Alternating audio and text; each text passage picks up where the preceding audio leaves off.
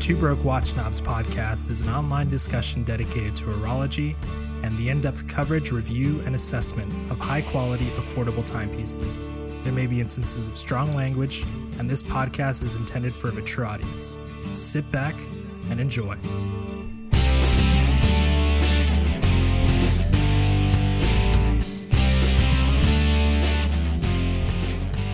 Hey, this is Mike. Hey, this is Kaz, and you are listening to Two Broke Watch Snobs. You have made it to episode 71. What is up, dude? I'm sad because I finished my coffee, and I was hoping I would have coffee the whole time during the episode, but it's all You gone. literally had 40 minutes before we hit record to go and make more coffee. I know.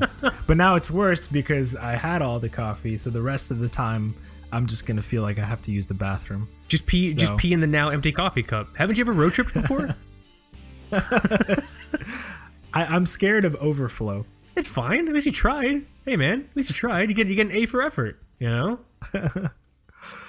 Oh, man. Telling you, dude. How's it going over there? You had yourself a nice breakfast? Had a nice breakfast, man. It's been a crazy week. It's so funny. I promise we'll get to watch this in a second, guys. It's just so funny. The week has just been it's just been a really tough work week for me. And towards the end, I was just on fumes. I was just running on fumes, and I'm just exhausted, and it just felt like I was always tired. Like I just had like blocks of dry blood behind my eyeballs, and you're just looking at the world half a person. Do you know the kind of exhaustion I'm talking about? Yes. Like it was horrible. And so towards the end, I'm like, oh man, I gotta find the right song. I gotta find the right like Vin Diesel chug palm muting song to like get my energy going. And so I'm going through Spotify, I'm going through YouTube, I'm trying to find the right combination of like raw brocore shit to like get my shit alive. You know what I'm saying? And nothing is working. Everything, I'm just stuck in this shell of just perpetual exhaustion and just sexy ennui. And I'm like, dude, I'm gonna die. Like I'm trying all these bands and nothing's working. And this little voice in my brain, this little voice goes, dude, just throw on some Death Cab. And I'm like, what? No. Death Cab? Dude, Death Cab will not get my dick hard, okay? There's no way I'm gonna finish this week strong on Death Cab for Cutie. My brain's like, just what do you have to lose?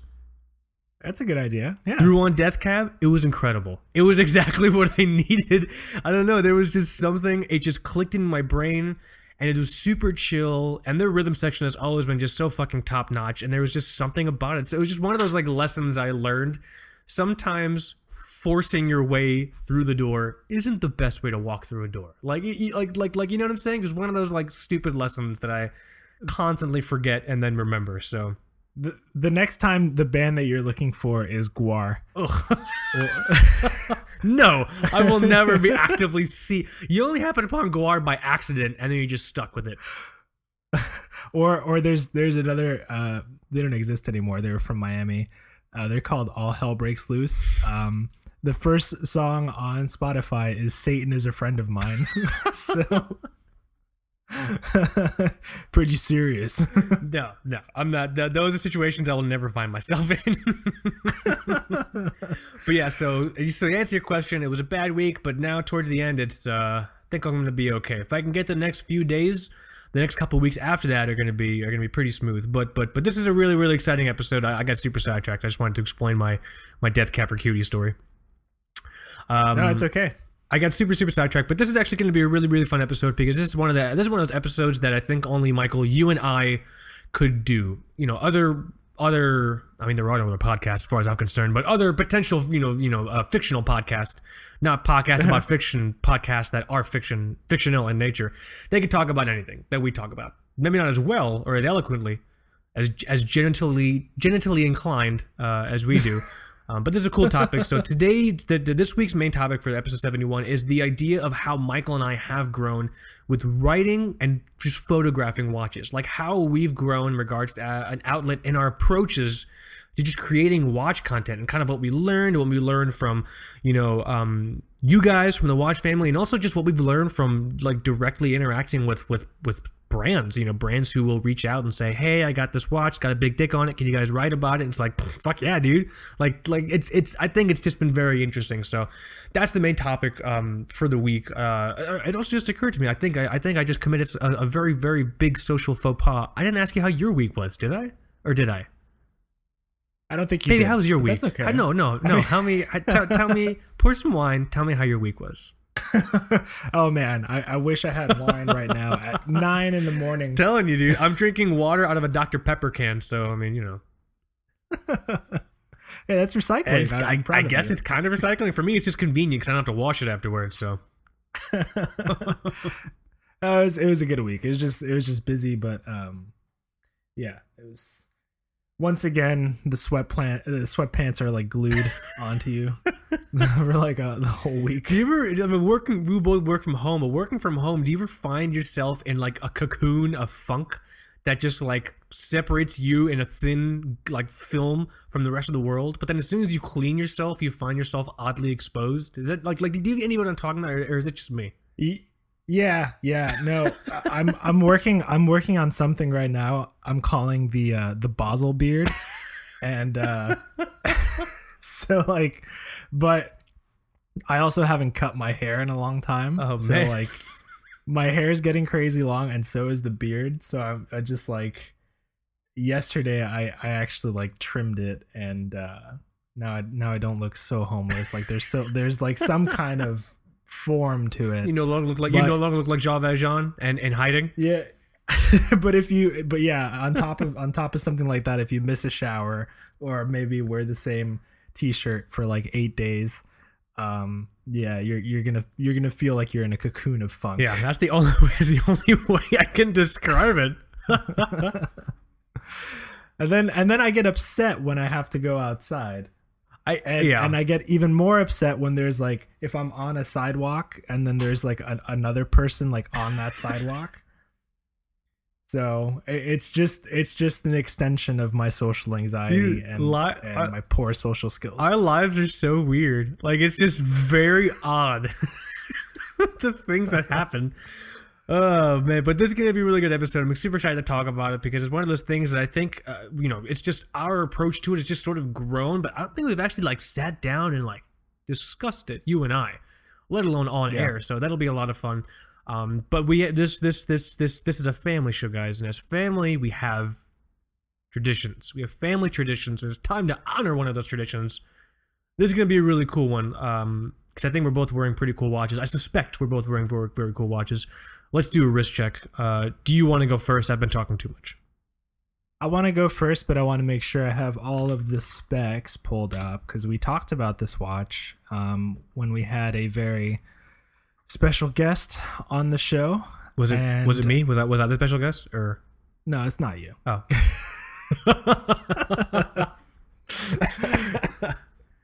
You're special. I'm just not a special guest. I'm just, that's fair. That's fair. I kid. No, I'm wearing the Raven Venture. Yes. How do you like it? Oh, you know what?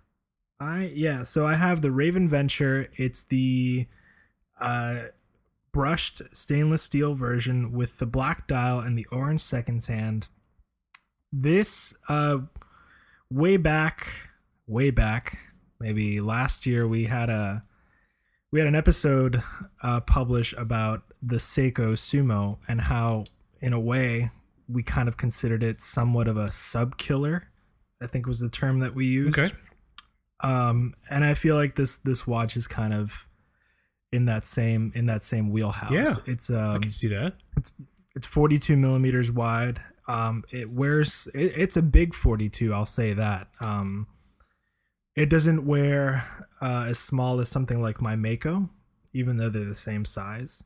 I think the lugs on this Venture are a little bit more broad.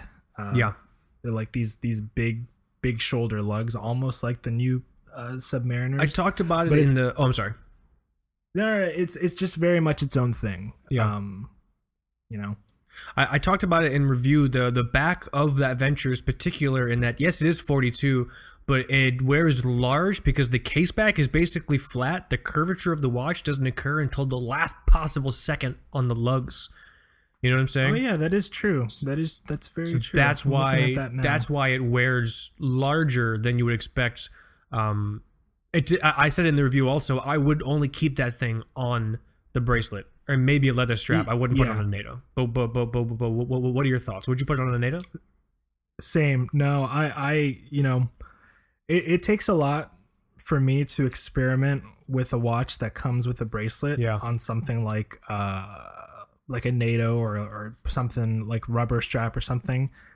Because I've always said it. I feel like if the manufacturer went through the process of designing a bracelet and putting it on the watch and sending it to me, I feel like I'm just going to have less watch if I take the bracelet off. And this bracelet, it's actually very, very nice. It has this ratcheting dive extension with like, I think 1, 2, 3, 4 different points of extension. I think this has, okay, so it's pin and collar. Oh no, wait, no, it's these are the screw-in links. Yes. So that's a nice little touch. Great milled clasp, but a very, very big clasp. Is that what you kind of got as well? This is a huge clasp. Yeah, because it has to have room for that ratchet mechanism for the diver's extension. You know? Yeah. So it does extend pretty far out from the bracelet. And much like the Raven Trekker that I have, the lume on this thing is just nuts. Oh yeah. Oh yeah.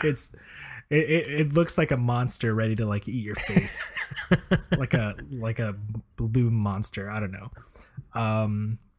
But just for some other specs, this has the ETA 2824. Yep. Is this the first time Steve has used Swiss movement in his watches? No, there have been some there've been some Megalodons that have used it, I believe.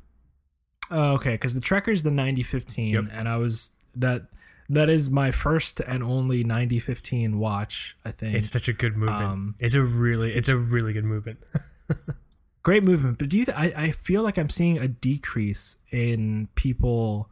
Like there was like that 1 year where every single micro brand was obsessed with using that movement, and I feel like it just dropped off the face of the earth. People are doing the NH stuff and because Miyota recognized the opportunity to increase the price of the movement, and they did, and it no longer became perspective to choose between the two. Yeah. You know what I'm saying?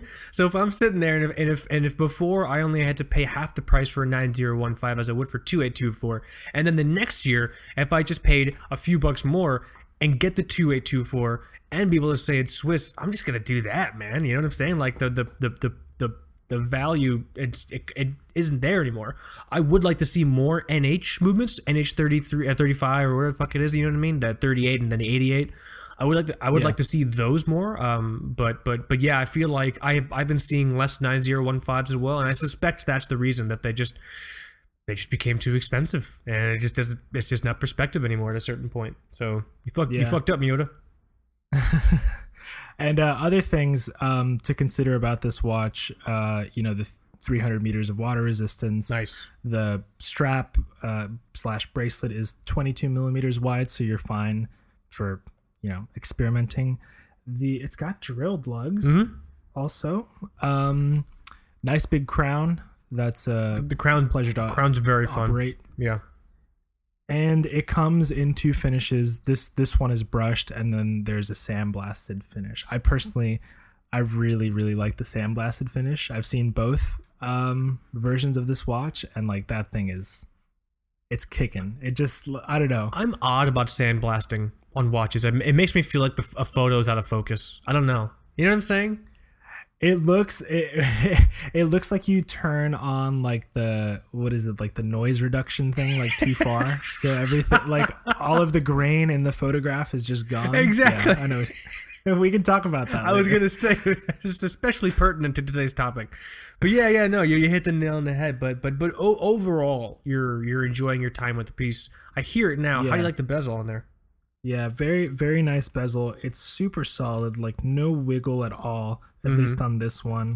And for me, the one thing I had to get used to, and this is sort of a little touch that Steve does on his watches, that it's a black sports dive watch, very kind of traditional look, traditional design, but he's just got this like crazy orange seconds hand in the middle. Yeah.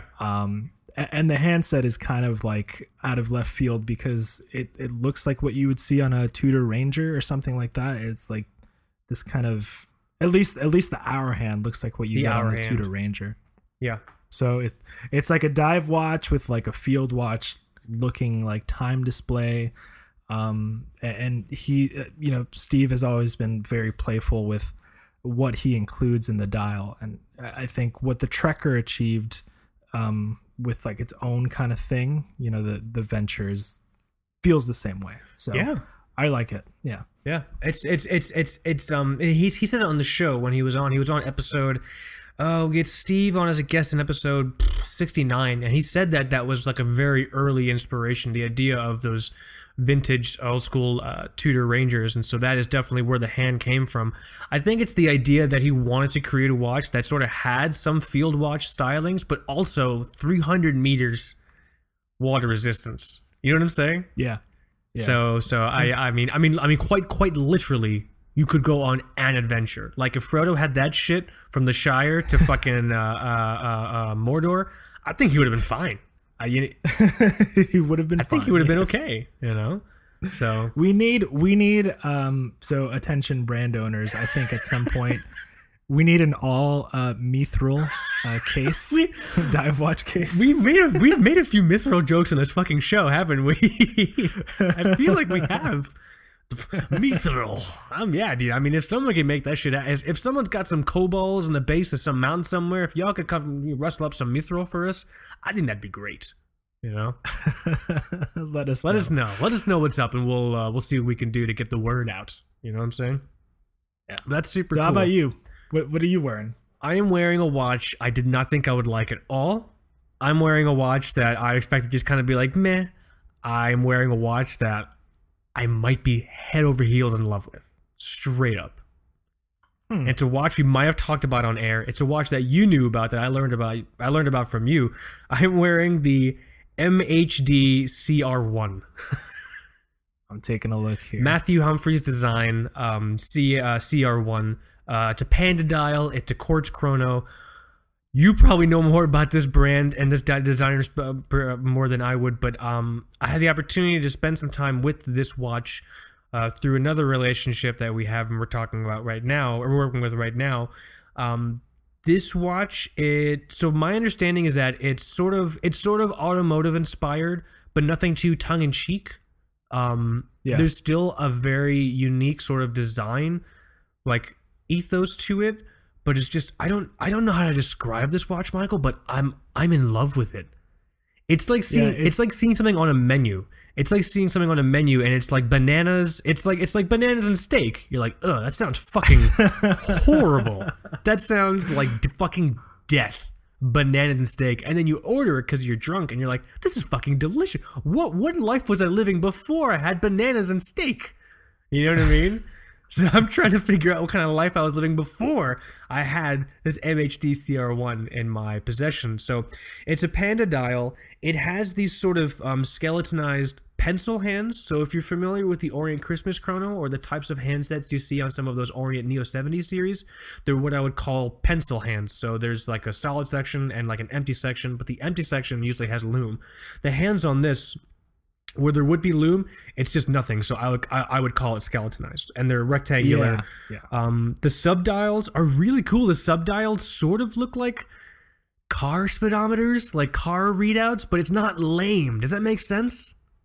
Yeah, I look at this watch and I kind of think that it seems as if a brand that was really good at like Bauhaus design or like minimal design came out with a racing chronograph that wasn't cheesy with like a checkered flag motif or like God knows what, a tire tread bracelet that the bracelet looks like it's tire treads, you know? Yeah, like almost like if Nomos was gonna make a racing chronograph. That's such a great fucking way of describing it. This thing is super clean, but it doesn't feel like anything's missing. Like I've seen some minimalist watches where it's just like, oh, we wanted our watch to look like a drop of water in a puddle, and it's just like nothing. There's just like nothing on the watch except like a hand and an anus, and you're like, well, I can't fucking do anything with this.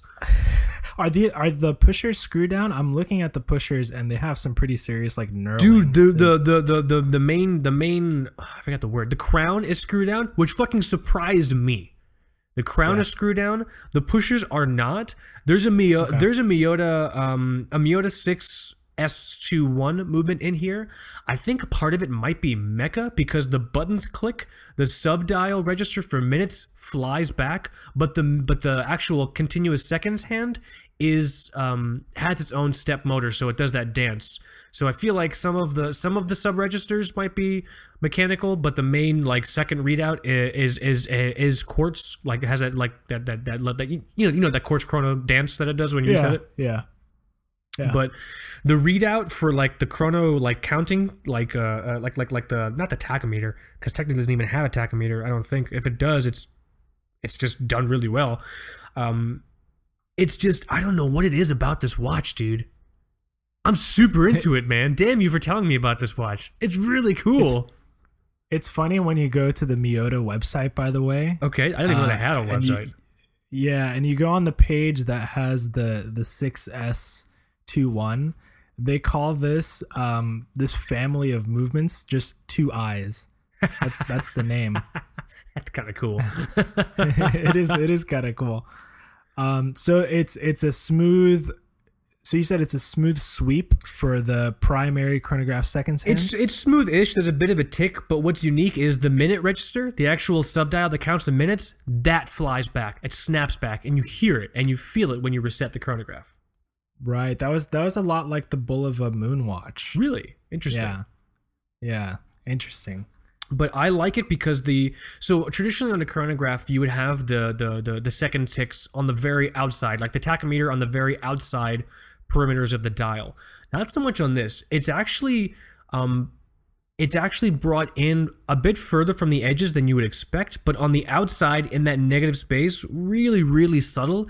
They have this beautiful sort of like font that he's using, and it has like 0 to 60 there, but it's spaced out in increments of fucking 5. But it's just I don't know. I'm down with the font. The subdials are sunken a little bit, so there's really fun texture. The crystal is super cool in this thing too. It's like sort of a boxy dome, but it has this fun like beveling on the edge. Dude, I'm super into this fucking watch, man. I'm glad you like it. But it doesn't make any sense. Like nothing about this watch from the website or from photos I saw online did it for me. But the second I had this thing, like I opened the box and I'm like, okay, and then I put it on my wrist. I was like, holy shit, this is incredible. The watch. This is one of the big difficulties. I think one of the bigger aspects of the watch to get over for folks. There's no curve in the case, and the case will extend. It does extend pretty far. I don't have specs in front of me, but if I had to guess, it's probably around 49 or 50 lug to lug. And so I see it. It's 50 lug to lug. Yeah, and so it doesn't curve. The top of my wrist is flat, so for me, it's incredibly comfortable. It's like bonkers comfortable. But I could see for someone who had a bit of a more rounder wrist top, hashtag wrist top. I don't know if it's a real hashtag or not. I could see it being potentially uncomfortable, but for me, dude, it's money. It's I want to keep this watch. This is a very cheap watch too. I didn't know. That's what surprised me. Also, it's only like $200 or $300 USD, right? It's 250 pounds. So that's like what, $4? Today it's worse. Today's $346 today. That's as still of this episode. I mean, for honestly, I'm into it, man. I'm digging it. The knurling on the detail on the knurling is really, really good. On the crowns, I mean, and the pushers. It's super legible. It's super balanced. It doesn't feel crowded, but it still feels like there's enough there. I don't know. So okay, I know I do apologize if I'm rambling about this watch because people have told me I ramble too much during wrist checks. So I'm sorry, guys, but that's just how I talk. What I really enjoy about this watch a lot is me also as a person that is working in an aspect where I am designing, watches, and I have to be considerate of some things I've never considered before in design fields. This watch, I will hardcore say it, is way over designed, but it's done so well. Yeah, but there's some things that I enjoy. I like the absence of the tachymeter scale. Yeah, I think that's completely unnecessary. No. a lot of the time, and it's just like a random design trait that's just thrown in there because you want to make the watch feel more racing inspired. Yeah. But there's no purpose and nobody's going to use it. It's the same reason why Affliction shirts have all that garbage on it, because you want it to look cooler. But at the end of the day, it's just fucking garbage. It's like you don't need all that shit on your shirt, dude. You know what I mean? Yeah. Enough was put into the watch, enough was left out of the watch, and enough was methodically designed to where it's just great. I've seen watches that are over-designed and they look like hunks of dog shit. This is hardcore over-designed, but it's perfect. It's done so well. It's exactly what I guess the design studio, who I guess it's just one guy, right? This Matthew Humphreys guy. Yeah, that's to my knowledge. It's fucking awesome, dude. Yeah, I'm jealous. You got a Panda chrono. That's cool. Yeah, on the back it says limited to 500. Doesn't say what number this one is. Oh. But I guess it's just. But yeah, that's what I'm wearing, and I'm oddly into it. The watch has really good weight as well. I love the sides of the case. The sides of the case, it's just a big chunk of fucking steel with a good curve in it, and it's brushed. It's I have to stop talking about this watch, otherwise I'm gonna get a lot more angry emails. But yeah, dude, I'm just super. Yeah, dude, I didn't give a shit about this brand before when we first talked about it, but like now I'm into it. Is he still doing stuff? I feel like, have we talked about this MHD design on air? We haven't, and I haven't seen too much. But I think they're really nice, and I think if somebody is looking for a cheap kind of automotive inspired watch, I think this is a good choice. It's just so cool. I'm super into it, man. But yeah, that's what I'm wearing. Sorry for getting super distracted. I've just been. Listen, man, I've just been drinking Dr. Pepper, listening to Death Cab Cutie for 2 days straight, so I'm probably not emotionally in the best place right now. You know what I'm saying? Did I also tell you one time that I've never had Dr. Pepper? You did tell me. You also told me you didn't have Lucky Charms. I don't understand. Or that you didn't like Lucky Charms. Well, there's no point to Lucky Charms besides the marshmallows. No point to anything except the marshmallows. If there's anything in your life that involves marshmallows, that's the most important aspect of that thing you're doing. You know what I'm saying? But I like this watch. Are marshmallows vegan? No, they're not. They're like animal fat, aren't they? You can get vegan ones. Yeah, you can get vegan ones. Are they any good? Have you had them? Yeah. There's just no difference. Nice. Yeah, I'm super into this watch. I'm looking forward to spending time with it. Keep an eye on the feed for photos of it. Hell, should I just make this the show notes photo? This watch? I think so. Yeah, that'd be fun. Yeah, man. Super into it. I'll try and do write up for the site if I can find time. Yeah, case back is super simple, and yeah. So I hear. We'll move on. We'll move on from this fucking random ass watch, which I was totally sidelined by. MHD CR1. There's a watch you wanted to talk about before we got to the main topic, and I'm curious to hear your thoughts on this watch. Yeah, did you find the website, by the way? I did. For this one? I did. I see a watch. There's a watch here. Does it look like a watch Mike would want to talk about? It does. It's very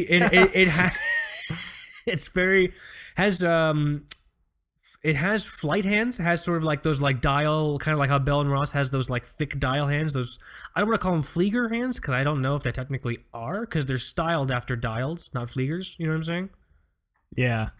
I'm gonna try to find this brand's social media account first before I start talking, because I don't. Okay, yeah. So kind of a minimal presence. Okay, I'll talk about this watch. Let's talk about the watch, because there's an interesting aspect of this watch. There's something happening on the case side which indicates to me the type of watch it is, but I don't see that indication on the dial at all. Yeah, and I apologize. I haven't taken the full time to dedicate to figuring out how this specific watch works in the way that it's supposed to. But Let's tell people what I watch think it it's is. yeah. Well, it's hard because the watch is called the A-13A Pilot Watch. Okay. But the brand is also called, I believe, A-13A. So when you go to the website, there's like a little airfoil logo with A-13A inside, and then this is the A-13A Pilot Watch. So basically what you're going to be looking at if you find it is sort of a Zinn / IWC looking case with chrono pushers, but no chronograph like subdials. Nope. So it's a central, I guess what people call a central chronograph or centrally displaying chronograph. I'm not really sure. I know some older Breitling models did that, but kind of a traditional big pilot's watch display with the large hour Arabic numerals, and then a smaller scale on the outside for the minutes, and then the hands are like you said, what you would see on a traditional altimeter or like Bell and Ross watches. Mm-hmm. I kind of like the look.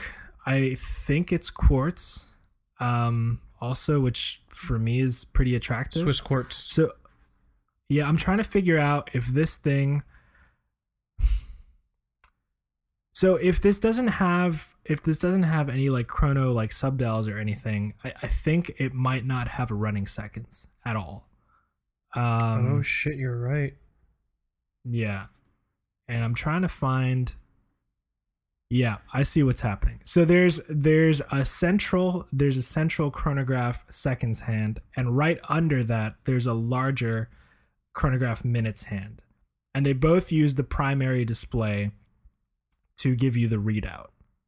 So it's essentially a 1 hour chronograph. Oh. And with this configuration, there can't be any running seconds. I would imagine not. No. Interesting. Yeah. But it's a fun look. And I kind of saw this thing, and there's a bit of a story behind it. It was apparently taken up in like a Lockheed U-2 spy plane. So they have some of that in like their marketing material. Are they still flying those? We're not supposed to know. Well, I thought those were from like the 70s and like the Cold War. Or am I super confused? No, you're not confused, but there's still some old birds up there, Interesting. Okay, cool. You didn't hear from us. But anyways, that's a cool aspect. I'm sure it will attract some people. Totally. I think the guy that runs the brand is also like an A320 pilot, and I think he runs it with like a couple other friends that are like pilots as well. So that's fun. What's with pilots starting watch brands? Gavox, Bremont, this guy. Who else? Who else is a pilot? I don't know if the Bremont guys are pilots, are they? Oh, I thought they flew planes. I thought that was the story behind how they got the name of the watch brand. They were flying and landed in someone's cornfield or some shit. Right? Isn't that the story? I'm not really sure. Oh, okay. I'm not really sure. Never mind. I'm sorry. I've always liked a lot of their watches, but I never thought they had a story. I thought that was the story. Bremont was the name of the farmer whose field they landed in. I swear to God, I've heard this. Like I think someone emailed it to us. Wait, a farmer named Bremont? Yeah, it was in France or some shit. Le Bremont. I don't know, dude. Like, no, you might be right. I've heard stranger things. Don't worry. Like they were up there flying their fucking Cessnas, popping champagne and killing strippers, and the plane crash landed in someone's fucking vineyard or some shit. And the farmer's name was Brent. I swear to God, one of you motherfuckers listening to this show emailed that to us. I am so fucking positive. It is not even funny. Because I think we asked that question on like episode -3, like a long fucking time ago, when we were still scared about being on air. You know what I mean? I do like those. A lot of their watches. They're pricey, but I do like a lot of them. Very, very polemic brand. I've been learning from the internet in regards to Bremont. But yeah, so I'm sorry, I got super distracted. Yeah, so this guy that started the brand was a pilot or has some sort of flying history, and so he started this watch. Yeah. Is this a new watch or is this an old watch? This A13A pilot. I think it's newer.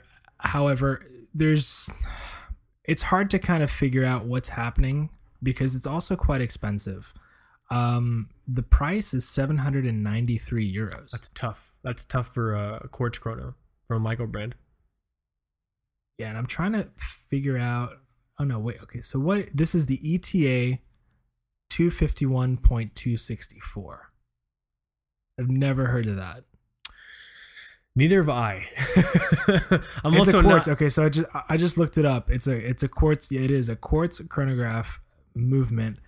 Oh, it's a split second quartz chronograph movement. That's why the readout. That's why the readout's so weird. Huh. That's probably why it's so expensive. It's probably a $200 movement. And it's also a thermocompensated quartz movement. Yeah, those ETA quartz movements, the higher end ones, they're actually really cool. They're jeweled. Does that one have one? It should have 1 to 3 jewels in it. It says 27 jewels. Holy shitballs! Are you serious? That's pretty cool for a quartz watch, actually. Yeah. So this is definitely in the higher end quartz category. Wow. It says it has 5 step motors. Yep. The hour hand can be independently adjusted. Hacking seconds doesn't matter in this case. Battery life is 72 months. So this is pretty. So I guess it's a high end quartz movement. Yeah. We've talked about high end quartz before. It really depends on what you feel. But this is a little pricey. It depends on how much you're into the look.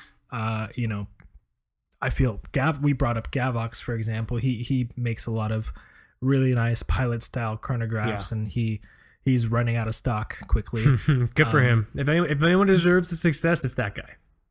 But there's one very, very, very disappointing design decision that was made with this watch. Okay, I'm looking at it. I'm wondering if you've seen it yet, because it's difficult to tell. Let me take a good gander at it here. A design point about the watch that you don't think is good. So, just under 12 o'clock, there's like a glossy embossed imprint that just says Pilot Watch. In case you didn't know. So it says A-13A right above 6, but then in black lettering on a black dial under 12 o'clock, it just says Pilot Watch. It's odd. That's like if I bought a guitar and on the guitar it said like rock and roll.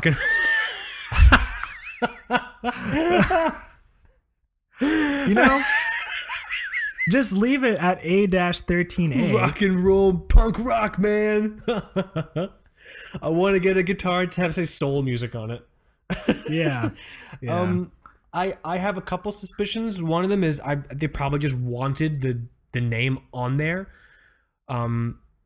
My cynical suspicion, just how I understand certain manufacturing things to work, is with this watch, the configurations they're working with the manufacturer, they might have had to put something there. And so if he had to put something there, I guess maybe the name of the watch, and let's just put it in black so it doesn't stand out too much. You know what I'm saying? Does that train of thought make sense? I mean, because sometimes for the micro brands, you have to order from a set menu. You can adjust it, but the menu's set. But does it mean you have to print something on the dial like that? Maybe they had to. I don't know. Who knows? It might just been some. I mean, they printed A-13A. That's fine. That looks good. That's totally fine. Yeah. Let me see if I can. Yeah, I don't know. Are these made in Italy? That's another thing. The brand, it's small, like Italian brand. Kind of cool. Apparently, I don't know if they get them in parts and then they're assembled in Italy, but that's. The packaging is pretty cool too. I don't know if you've seen the packaging. It comes in this kind of like cardboard canister thing that looks like what you would get older aircraft parts in. That's cool. You know what's funny? The Pilot Watch, the text there, the way the text looks, it looks like it's almost like glossy, but like stamped, like an old school sort of like instrument. You know what I mean? Yeah. I'd be much more into this watch if it didn't say Pilot Watch on it. No, I'm trust me, I'm right there with you. Maybe it's not too bad. Maybe it's not so bad in person.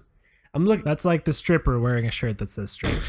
It's so you know. It's so you know, dude. Okay? It's easy to get confused out there these days. But handsome watch otherwise. It's interesting. I'm kind of interested. I'm interested to know more about it. Yeah, it says made in Italy, just under 6 o'clock. Yeah, I finally found a good picture of it. I can see the text. It's weird. The text Pilot watch is weird. It's a big watch, dude. 52 lug to lug.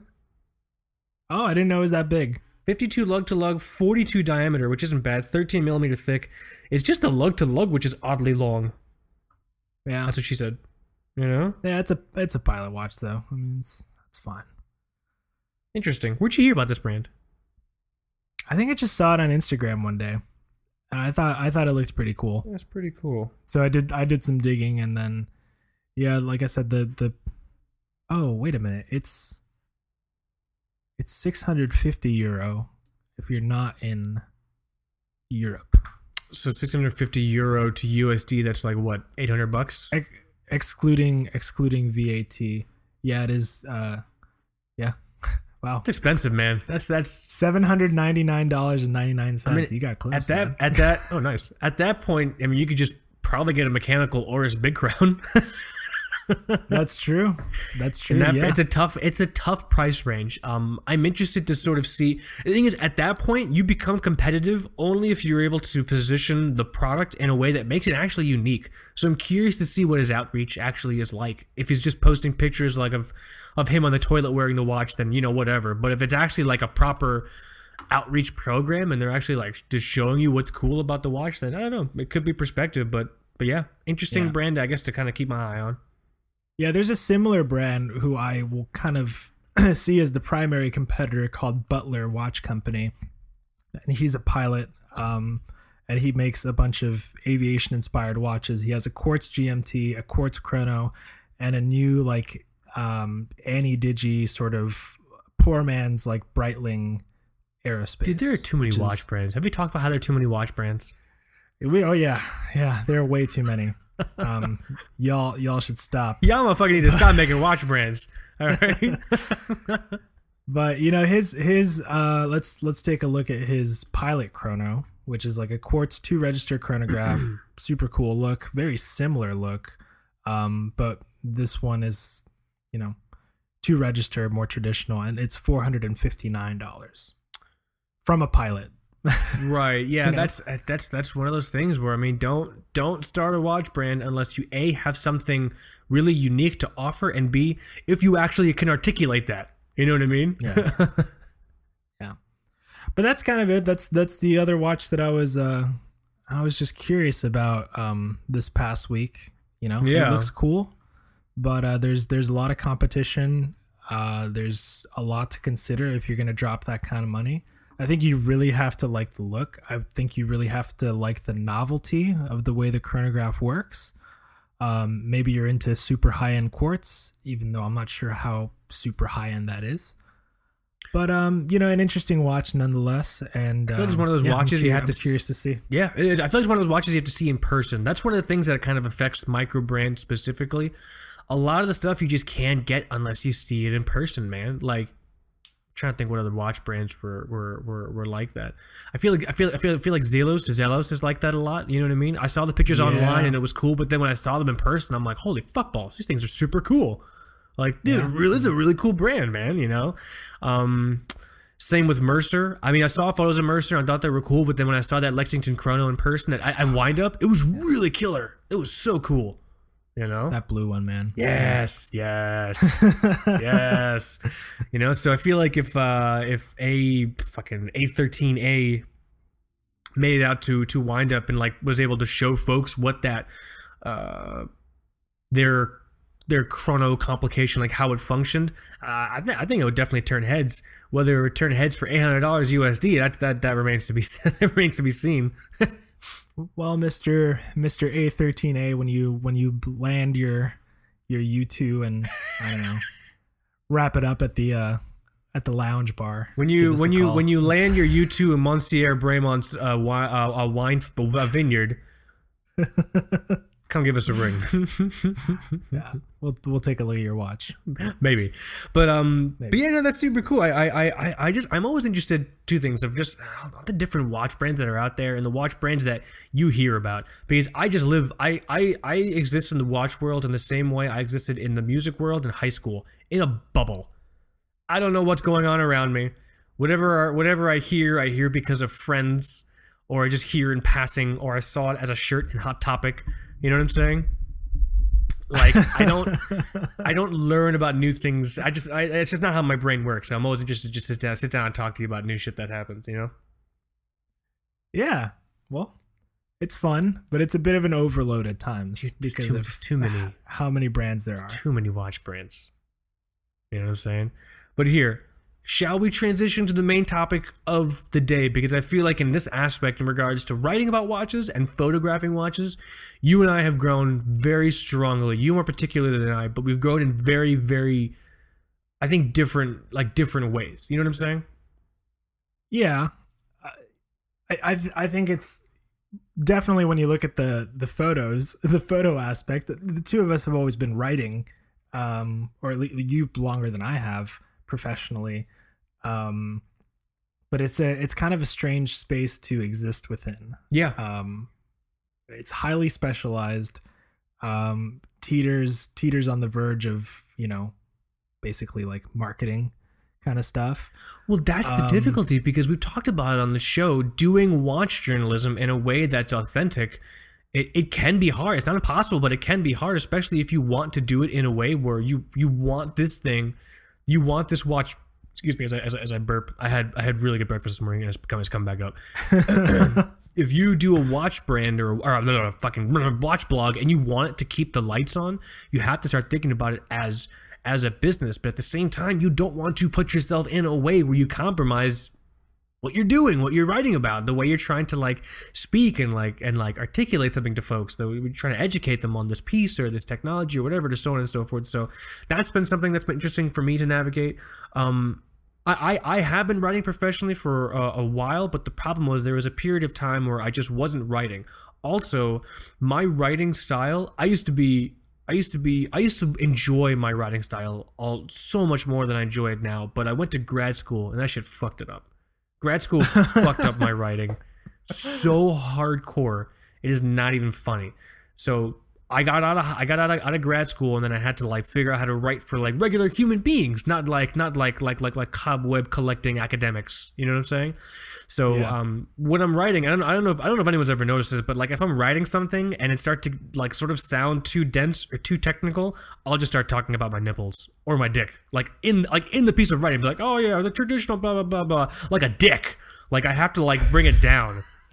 It's something I have to be conscious. No, I have to be conscious of it. Otherwise, it'll sound like some fucking boring piece of shit writing. So I have to say something horrible in the writing in order for me to keep my head on straight. Grad school fucked me up, man. So you basically, you have Tourette's on paper. I've chosen onset Tourette's. I've opted for Tourette's on paper, and sometimes while talking. You know.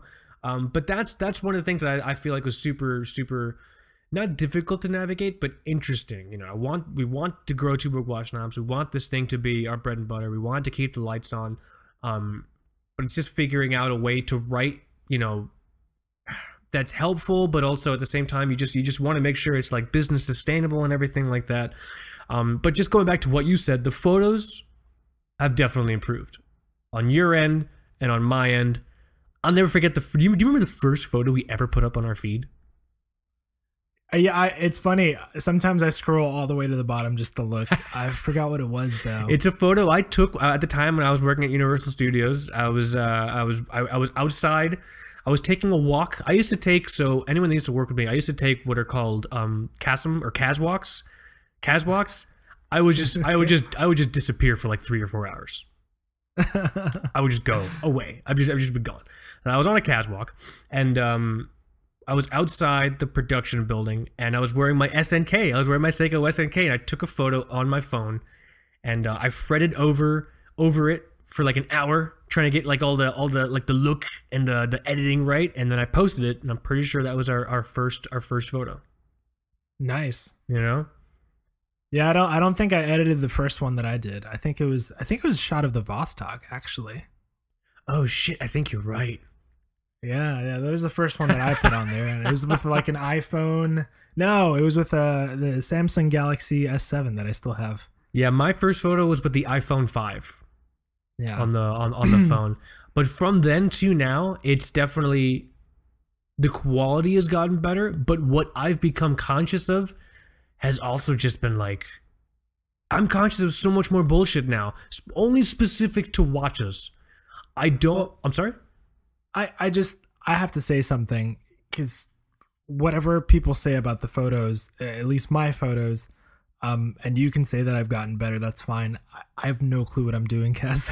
No one does. Dude, no one does. I'm still just pissing in the wind.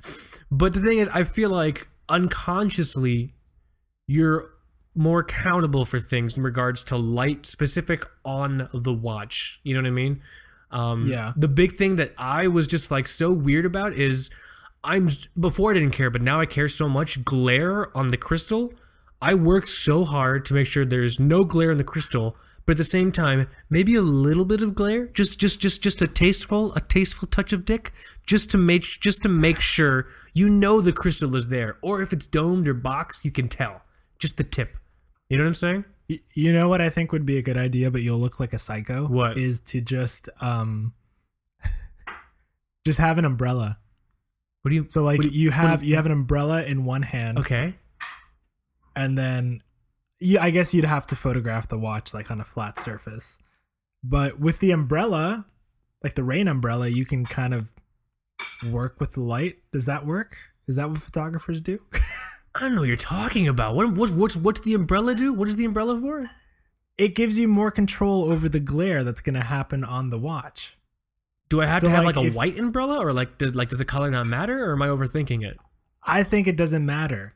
I'm gonna try it. It's hard to explain. Okay, but continue. You try it. No. So that's the thing I'm always conscious of.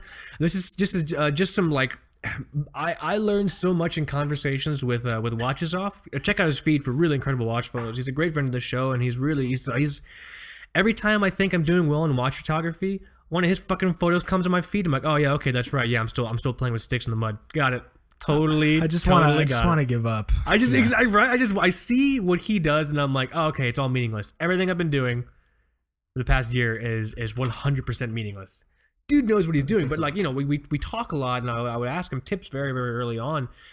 He and EA8, another friend of the show, I learned so much from them just about bouncing light. You know what I mean? Mm. Like the idea that you can just control, like identify your main light source, whether it's something natural or artificial, and then just control it with stuff as stupid as like index cards. You know what I mean? Like just bending index cards and then like decorating them around the watch to bounce light where it needs to go and everything like that. And just like also other principles like rules of three, like the good old fashioned Zelda rule of three. You know what I mean? Like three things like in a photo, main thing, and then two other things, and like for depth and everything like that. Like it's that type of stuff which sometimes it's difficult for me to be conscious of, but it's just I've learned so much. But what I think is incredible, Michael, is none of my watch photo skills are translatable to other photos. Have you noticed that? Yeah, no. Or is it just me? I can't. I mean, I can take an okay watch photo, but you know, if I try to like mess around with other types of photography, I just whatever. Like I don't know how to do it. Steve from Raven Watches, he has a personal feed where he does really great still life photos, and they're incredible. Yeah. They're really good. I couldn't do that. He just posted one of like a hummingbird, but like close enough to the fucking hummingbird where like you can see its like pores. Yes, I just saw that. I don't know if hummingbirds have pores. They do now. It doesn't matter, dude. rock and roll on your guitar. So you have, I have a question. And I think I'm on the Watches Off feed. Does he use like one of those studio boxes, or light boxes that you call them? I think sometimes. My understanding is that sometimes he has a setup in which he can basically control the light artificially to where he can shoot at any time of the day whenever he wants, which is awesome. I would love to get a setup like that. So I believe he has one. I have one. I just need to get better lights. I want to get better reflector stands instead of just trying to like, because the thing is, I have to, a lot of times I have to hold a piece of paper to bounce light, but then I need to like also take a photo, but I also want to hold more pieces of paper to like bounce more light, so it just gets confusing. So yeah, he's got one of those light boxes. I don't use mine very often. I just got one. Yeah? Yeah, I don't know what to do with it. Did you get any? I'm sorry? It has these like little lights that came with it, but I don't really know how to use them. And like, it's really big. Is yours like a 24 cube? Because that's what I have. Mine's, I think, 24 by 24. Yeah. Yeah, so we have the same size. Way more dick space than the watch needs. way more. Well, it's for Noor also, because she's getting into like food photography and stuff like that. So if she has like a bigger, like maybe like a dish on like a larger tray or something. What I find interesting about the light box is the times that I've used it, it's great for diffusing light and basically like surrounding your object of focus in like really good soft lighting. But what I have trouble with that light box, which is why I don't use it very much anymore, I don't know how to control the lighting to be dynamic. It's just just black, everything is just lit up. Everything's, you know what I'm saying? Like the thing is, I want to try and control the light in a way to, you know, have fun shadow depth, or just really just kind of just, you know, create just really fun atmospheres. So that's why it's difficult for me to use the light box. I'm sure if I used it more, I'd get better. But right now, basically what I do is there's a spot in my apartment between 2 and 3 p.m. where the sunlight hits this window just right.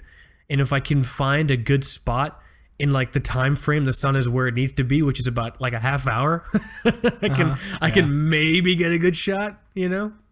Right. I will say it's tough, man. Your photos have gotten much better. I know you don't necessarily think so, but just those Orion photos, the calamity shots you did, like in the situation in which you did them in, those were so good. I'd like some more time with that watch, maybe under better conditions.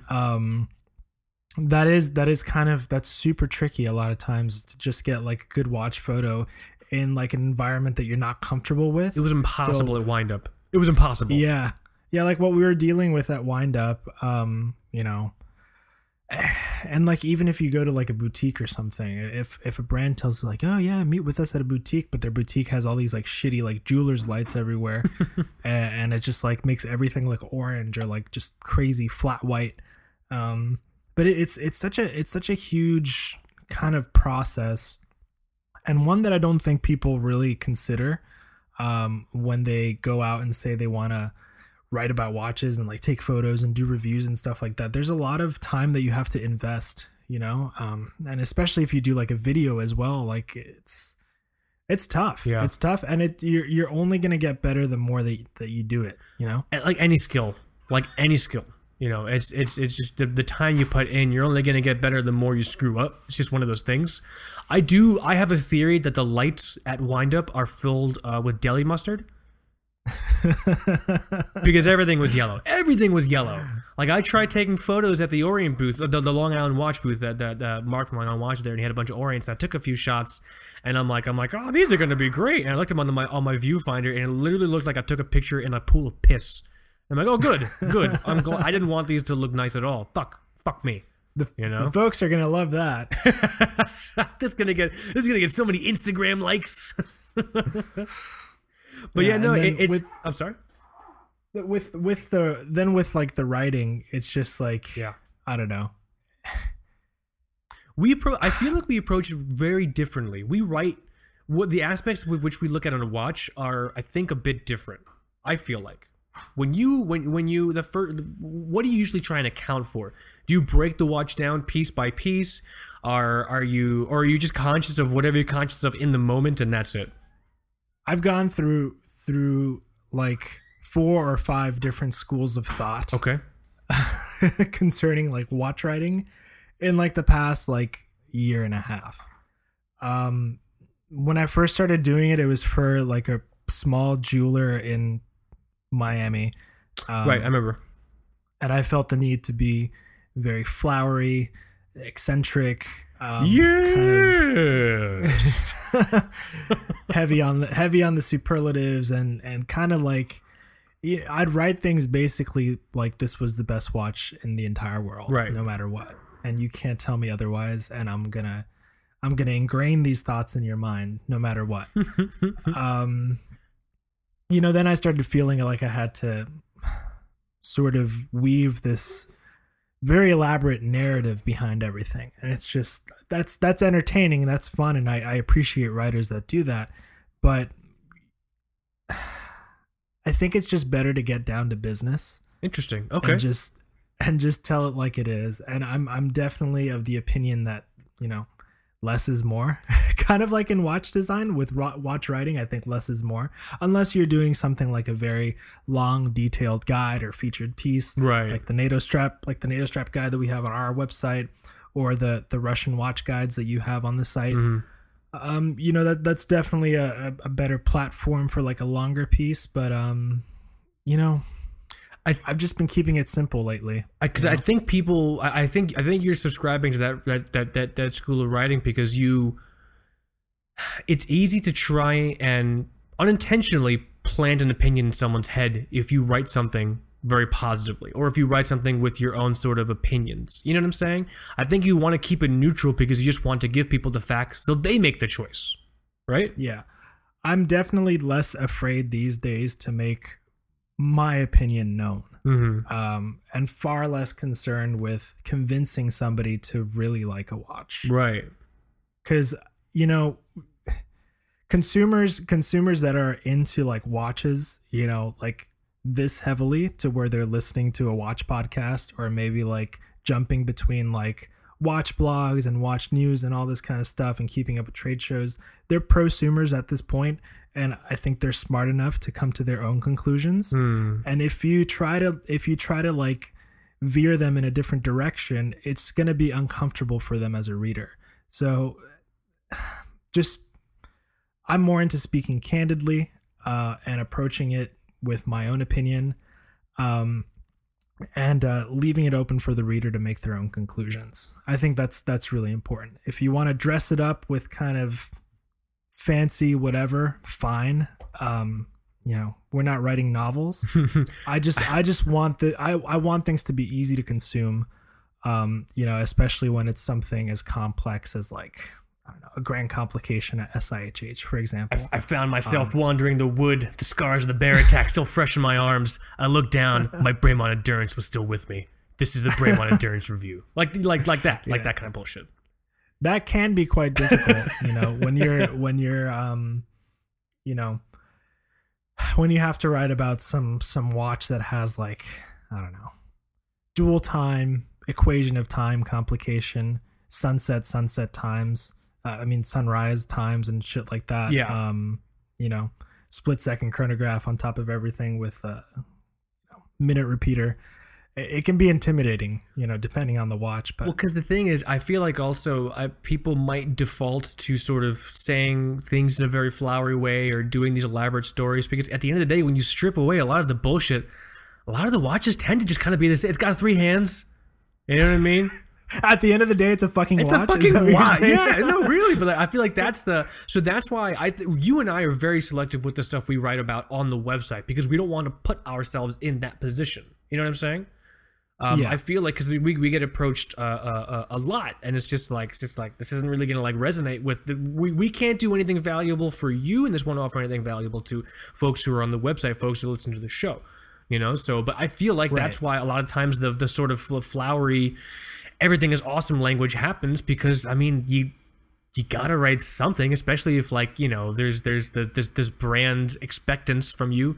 You know what I mean? So I think that's where it comes from. It's interesting. I think we differ in the way we write, in that, and you guys, watch fan, you can correct me if I'm wrong. I don't think I write reviews to convince anyone or to like give them info to sort of make a choice. I know that might sound weird, because I guess I'm supposed to be doing that, but when I write very much trying to articulate the experience that I had, that only I could ever have with the watch, and that's based on my perspective. So usually I'll start with some sort of like initial impression of the watch, Sometimes it's like a little, like a few sentence like story or something like that. And then I'll just talk about how I just interact with the watch in real time. So I'll just talk about like how I feel about the case and how it might remind me of this or how it might not remind me of this or how it feels, so on and so forth. So I mean, but hearing you talk, that just occurred to me, Michael, should I write in a way where I guess I should try and just give people facts to make a choice? Or that never occurred to me to give people facts to make a choice. I was just writing about my thoughts. If it's done in a very basic, very direct, very approachable way, I would say so. Yeah. And that's the trick, is leaving it open for them to make a decision. Now, we talked about the Brema Endurance, for example, and that's it's a basic watch. It's a basic GMT watch, and I guess this can depend on the watch that comes my way when the time comes to write about it. But the backstory behind it, with Ben Saunders, and then the fact that the watch is called the Endurance, it's like named after the the lost ship on the expedition. I find it very important to frame that context as well. And if I do end up getting a little bit flowery or drony, it'll be when I'm framing the context for the watch. When I get into the actual watch writing portion, I make sure to keep things very basic.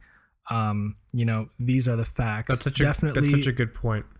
More showing, less telling. That's a really, I feel like, exposition you're talking about makes sense when you have to just give background on a watch, background that you think is relevant. Yeah. So when, go crazy if you want to frame the context for something. If something is important for the brand, if there's a big time innovation for the brand, if this is the first time they've done something since, I don't know what. Like I just wrote a review for the Timex Marlin, and I didn't know it was like the first kind of mechanical release since 1982. So wow, that's kind of something you gotta talk about. But I don't know. These days, I think less is more by far. I do enjoy breaking things down into different like subheadings as well. I think that's easier on the eyes for readers. Lately, I've been doing that. Well, yeah, that, and the thing is, folks are more inclined to just scroll for the section they want. Very rarely, if someone clicks on something, they want to read about the whole watch. They knew about the watch already, and maybe they're curious about the case, or maybe they're curious about the dial, maybe they're curious about a final thought. So that's where subheadings are helpful. I mean, it just occurred to me, like, we obviously we're friends and we have the show and everything like that. There are things that I do where I sometimes be like, Michael would hate this. Michael would totally hate this. And so it just occurred to me, one of them is probably how I write reviews. The other one is, dude, no lie, I don't think I've ever told you this. Every morning when I make coffee, I put cream and sugar, and I'm like, Michael would hate this. Well, it depends on the coffee. If only Michael could. It's the shit that I make in my makeshift pour over, my janky ass pour over coffee method now. Well, you can probably put cream and sugar in that. You'll be fine. Michael will be so upset with me. I do sugar sometimes. I do sugar on rare occasions, and when I do it the way that Agent K does in Men in Black. So how does he do it? Just black, 2 sugars. Watch the movies again. That's what he always says. Black, 2 sugars. Oh, that's awesome. Tommy Lee Jones. Telling you, man. But no, I think. I don't know. I like the way I write, because this is also the selfish part of Two Broke Watch Knobs for me. It's very therapeutic when I'm able to work on our site, our own property. Like when I have Google Search Console opened for our bullshit, I'm so happy, because throughout the week I have to do it for other people's websites, know? And it's just like oh Christ, like I just get sick to my stomach, and I'm like, dude, but then like when work is over, it's in the weekend, and I have our stuff open, and I'm just doing research for like future articles or kind of just future optimization efforts. I'm like, dude, this is awesome. I want to use my powers for good. You know what I mean? It's like Taylor Swift's like bass player. Like he does the gig like Monday through Friday, and like whatever, that's his thing. But then he goes home and he plays his like abstract vegan core noise music. Is that true? I don't know, but I think it's a point of comfort, and this is your thing. You're not necessarily putting on a performance for somebody else. Yeah. And the only person really judging you is you. I'm certainly not judging you on your writing, so you don't have to worry about that. Michael, you can judge me. It's fine. I deserve to be judged critically by those around me. It's fine. But I think as soon as you stop feeling the need to put on some kind of elaborate performance, especially as a writer, you're gonna write a better watch review. I think that was the biggest thing I learned. Like you shouldn't approach this with the idea that you have something to prove.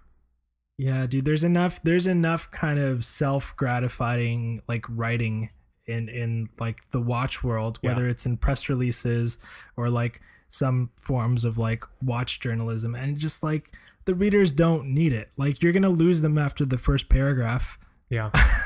Straight up, dude. I mean, you say it really, really well. It makes a lot of sense. I don't know. I don't know how people kind of get into that rut. Well, I'm trying to think. You said a long time ago. I try not to name drop on other watch press outlets, but it doesn't matter. You said a long time ago you really respected Jack Forrester. I do because he writes in a way that's very compelling. Okay. It's clear. It's not overly complex. I think it's easy to kind of fall into that trap if you wanna get into extreme detail on like a watch movement or something. But it's still very approachable, very knowledgeable, and conversational. Interesting. I do respect him as a writer, for sure. And he knows how to step away from the press release language. Yeah. But he also knows how to not just give you like a specs list. That's the balance, I feel like. You know what I mean? Yeah. That's the balance, because you can dumb it down way too much. You can be like, this case is 43 millimeters. The water resistance is 300 meters. Like this and this and that. You can end up with a very fragmented piece. Yeah. That's just kind of boring, and like, okay, sure, you took out like the garbage from the press release, but now you're just giving me a specs list. Yeah. So that's where the element of opinion, I think, is really important. Your opinion is more important than trying to sway the opinion of the reader. That's a good way of saying it, actually. Yeah. Yeah. But I do enjoy his writing, especially like feature pieces where he once again frames the context for something important. I think one of his more popular pieces of writing last year was something he did for the Bulova Astronaut, which is like a discontinued one of like their high frequency quartz watches. It's like a GMT, and he makes the connection between the watch and the manufacturer and the pilots that flew the SR-71, and he gets into the history of the spy plane, and that kind of stuff is cool. If you're doing that, totally go crazy, because that's like history writing. You know, that's exactly cool. Exactly. And it's very it demands an element of skill. But for a watch review, I'm more concerned with just not talking down to the reader, because at the same time you can have somebody that's like brand new to watches, and like if you write something like, well, you probably knew that in 1878 like Seiko did this, but I don't know, man. Just it can end up being really intimidating. So it's definitely what I think the big takeaway is, and this is my experience. It's such a trial and error process. I think that's also really important to like understand, because we also wanted to focus on this topic for this episode because we have a lot of folks who are contributing pieces for the website, reviews, articles, thought pieces, which is like super incredible. You guys trust us and just like dig us enough to want us to host like your opinions. That's just super, super cool. And like some folks were just asking like in terms of like tips and things like that. And I think like one of the biggest takeaways from this entire conversation that you and I are having is that out the gate, it's never going to be perfect. The process will always be evolving, and it will always be a trial and error process. Like we're sitting here talking about how great Jack Forrester's writing is, but I'm pretty sure he probably thinks he sucks.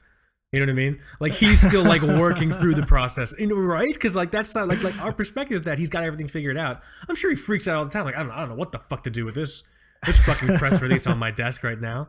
You know, when you get into it, when you get into like the circle of like watch writers, also, you kind of start to realize what their strengths and weaknesses are, and then I'm just not going to name any names, but you can say my name. It's okay.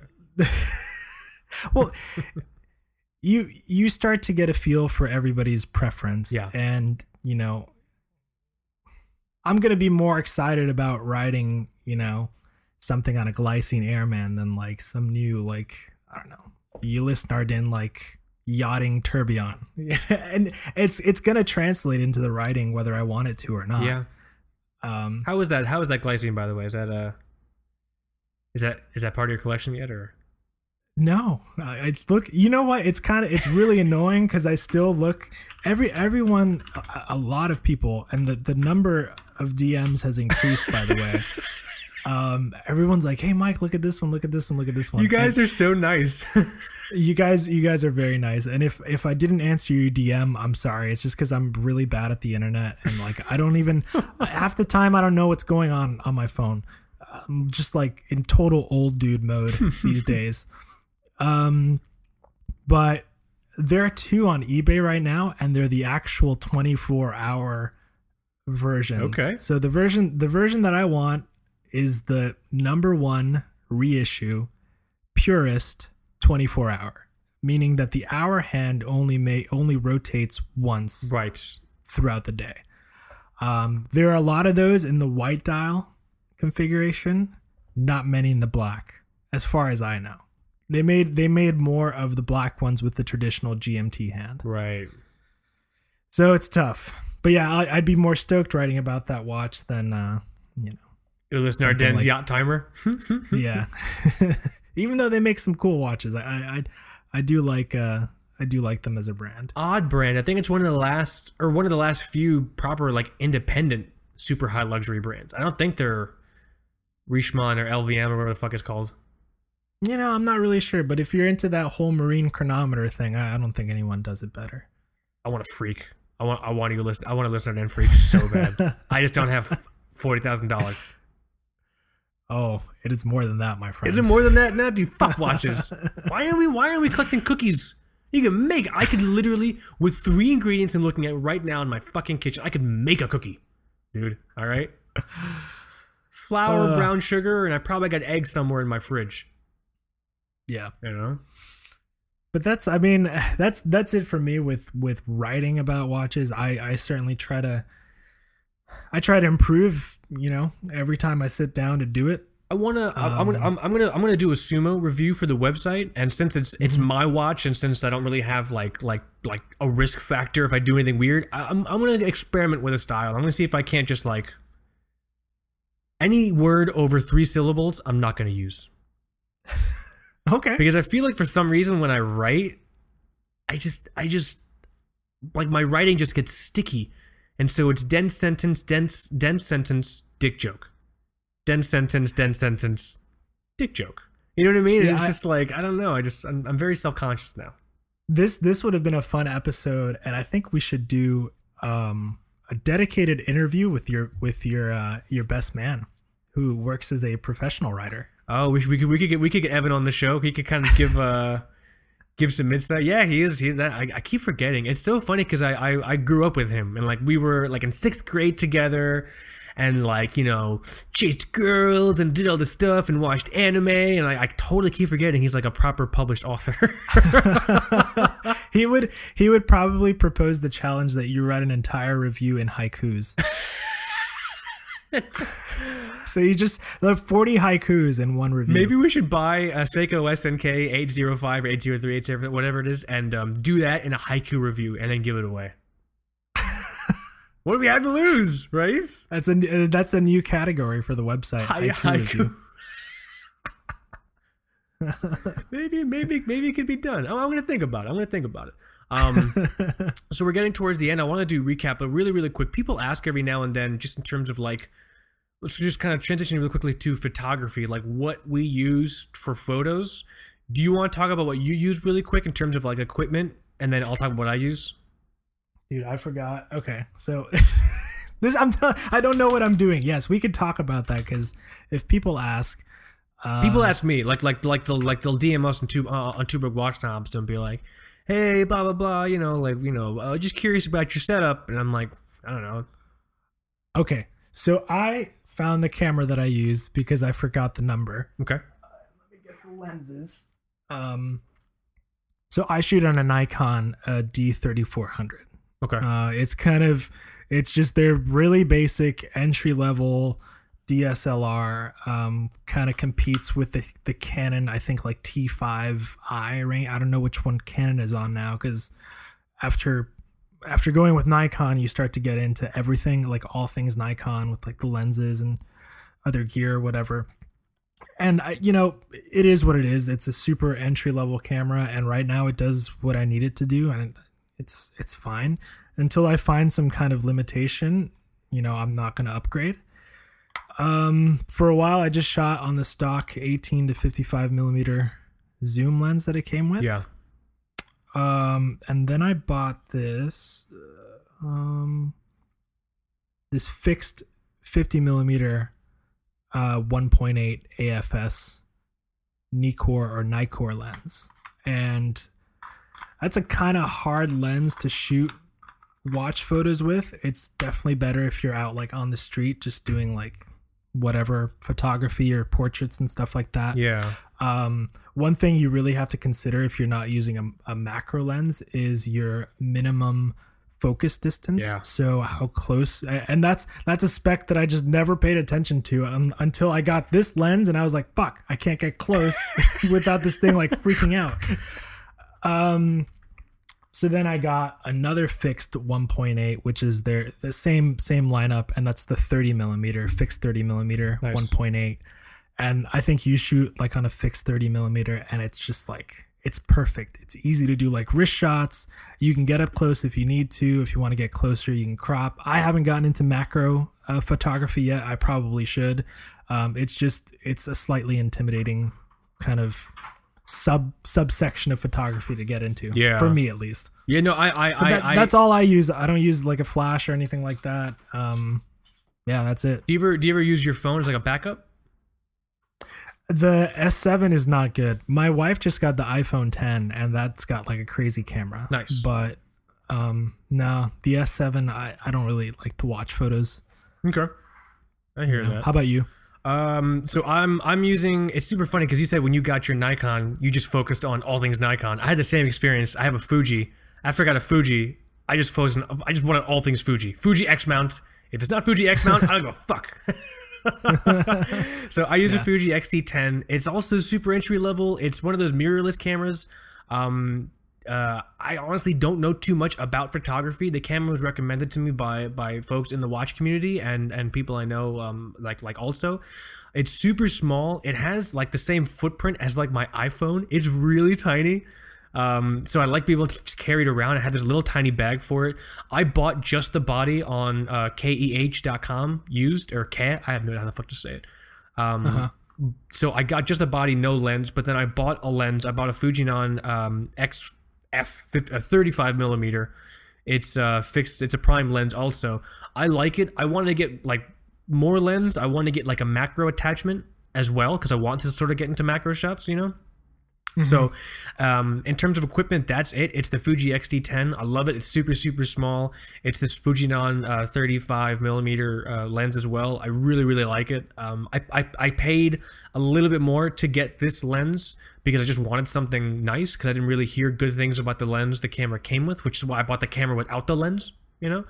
Right.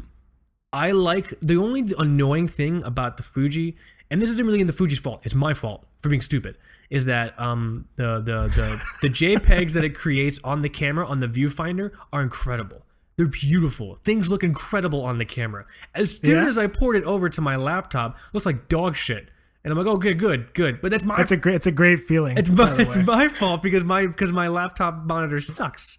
Like I want to get I want to get a proper monitor with which to actually like process my photos, and so like it's, for me, that's the biggest headache. It's just from camera to laptop. I have like a fucking $200 Acer You know what I mean? No, you can get like a nice IPS monitor, which is what's usually recommended. And any of the like photo geeks out there can correct me, but that's that's what I went for, and I find it pretty accurate. I didn't spend too much. Acer makes one, a 23-inch for $129. Oh, it's not bad at all. Why do you think it would be like $4,000 for a good monitor?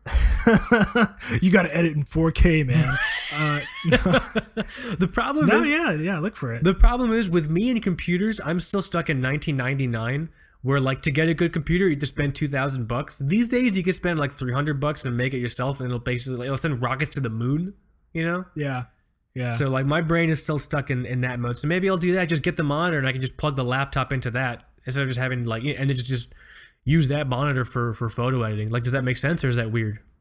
Yeah, no, that makes perfect sense. That's basically how I work. I work with a laptop just plugged into like a bigger monitor, and I use that every single day. Because if you guys are on the Instagram and you see my photos and you're like, oh, this photo is cool, but like it's really weirdly bright, or like, why is it so green? It's because I don't know what the fuck I'm doing from camera to laptop. It's like the Wild West. I'm like, man, I'm just gonna fucking guess and hope this looks good because it looked great on my fucking viewfinder. You know what I mean? But the progression is we did the first Two Broke Watch Snobs kind of came up in discussion. What was it? September 6th? What? 2016? Oh, the first time we did Two Broke yeah, the first time like we decided to do it is September 6th, 2000 I have it on the Undone Chrono. 2016. Yeah. So from around that time to now, we've gone to being completely clueless to only sort of clueless, with a dash of like not caring.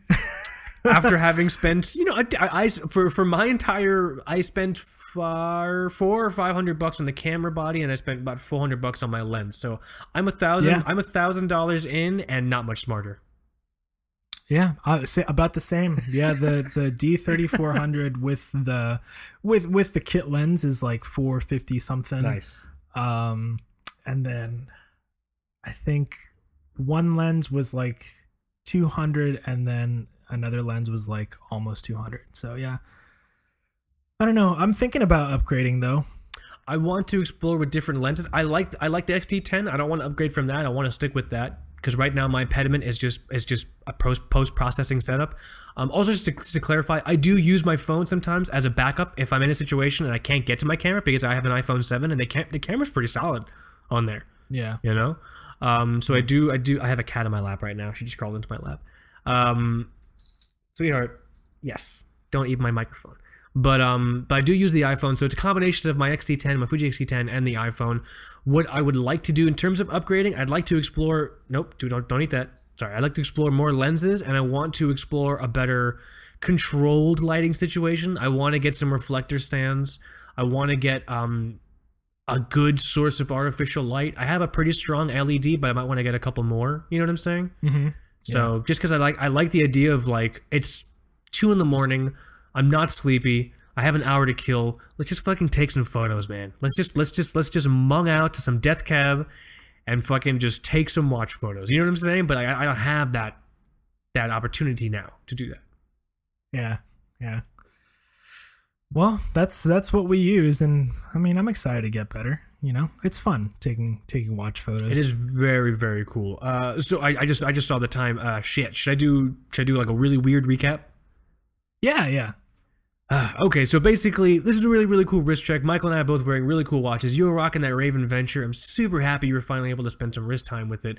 Go and check out my review on the website, twobrokeWatchSnobs.com. In addition to that, we had Steve Loveland from Raven Watches on as a special guest for episode 69, where he talks about the Venture. He talks about his approach to design. Really, really cool to have him on the show. Go and check out that episode as well. I was wearing this MHD Design CR1 watch. I'm just fucking smitten. Doesn't even begin to encompass the word or the feeling that I have for this watch. I'm super into it. Probably just because I didn't think I was going to like it. Maybe that's why I'm so into it. You know what I'm saying? Yeah. But really, really cool watch. Interesting just to see how this micro brand pilot watch from A13A goes. I mean, it's really cool to see a micro brand use such a niche quartz movement from ETA. You know what I mean? That split seconds in such a kind of an interesting way. Let me think what else. We're probably never going to know how Braemont got their name. If someone knows, or if I'm quoting someone that emailed or DM'd us that story I told, just reaffirm that for me, just so I know I'm not crazy. Those two knuckleheads, they landed in someone's field, and the guy's name was Braemont. I swear to God. I believe you. Don't believe me, Michael, but I'm just telling you what I heard, or what I think I heard. You know what I'm saying? In addition to that, really, really cool discussion about how Michael's and my growth in watch writing has occurred, sort of how the different approaches we take, how we always sort of want our writing to evolve. At least I know how I want my writing to evolve. Oh, I'm getting a cat out of my way. She's trying to eat my headphone wire. I'll be back, sweetie. Let me think what else. Really excited to just, hear more from you guys who want to contribute. We have a lot of really, really cool stuff in the works. One of the first things that went up was a review from a listener. I'm gonna screw his last name up. It's Tricoli. It's Jason Tricoli, right? Mm-hmm. Let me check. I want to make sure I'm not screwing up your last name, dude. 1 second. Uh-oh. What? No, nothing. It's fine. It's what family does. Hold on 1 second. Bulova. He did a review for the Bulova Accutron 2 snorkel. It is Jason Tricoli. Sorry about that. Really, really cool.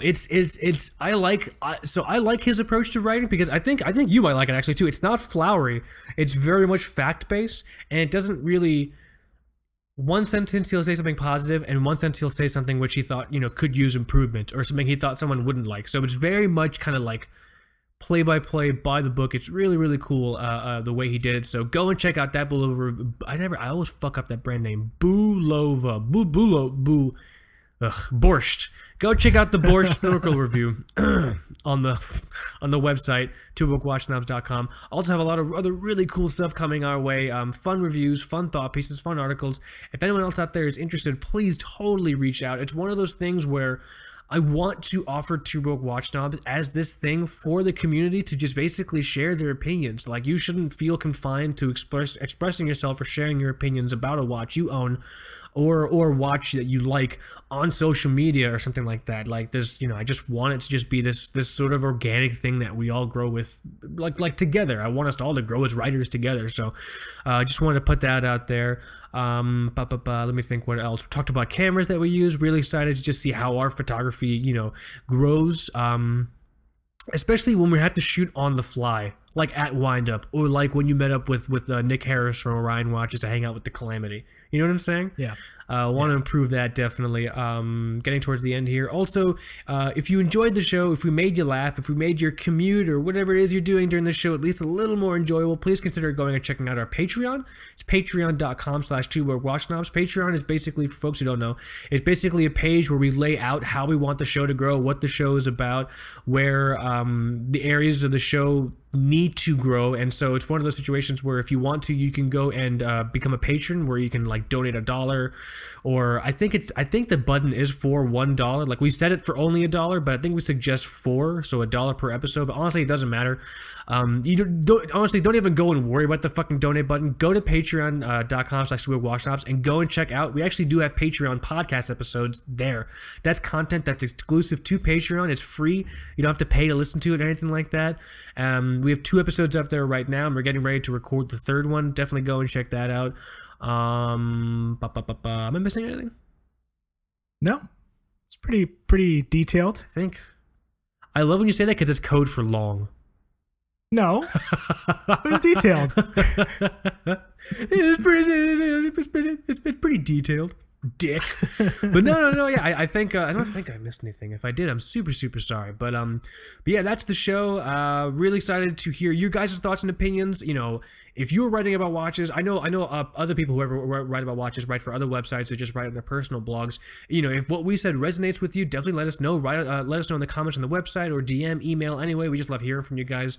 Or on the Instagram kind of post for this. Also, if you have any just sort of thoughts on what we talked about with watch photography, or things that you struggle with which are similar to ours, definitely let us know what's up.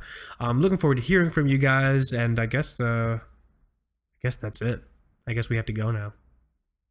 Yeah. Is it time? Goodbye, everyone. Goodbye. This is the last episode ever. Oh, that would Thanks be for listening, that'd guys. be horrible. But yeah, okay, here, I'll let you go. I'll let you go. Oh, my name is Mike. This is Kaz. You've been listening to Two Broke Watch now. This is not the last episode. Don't worry. There'll be another one. Later.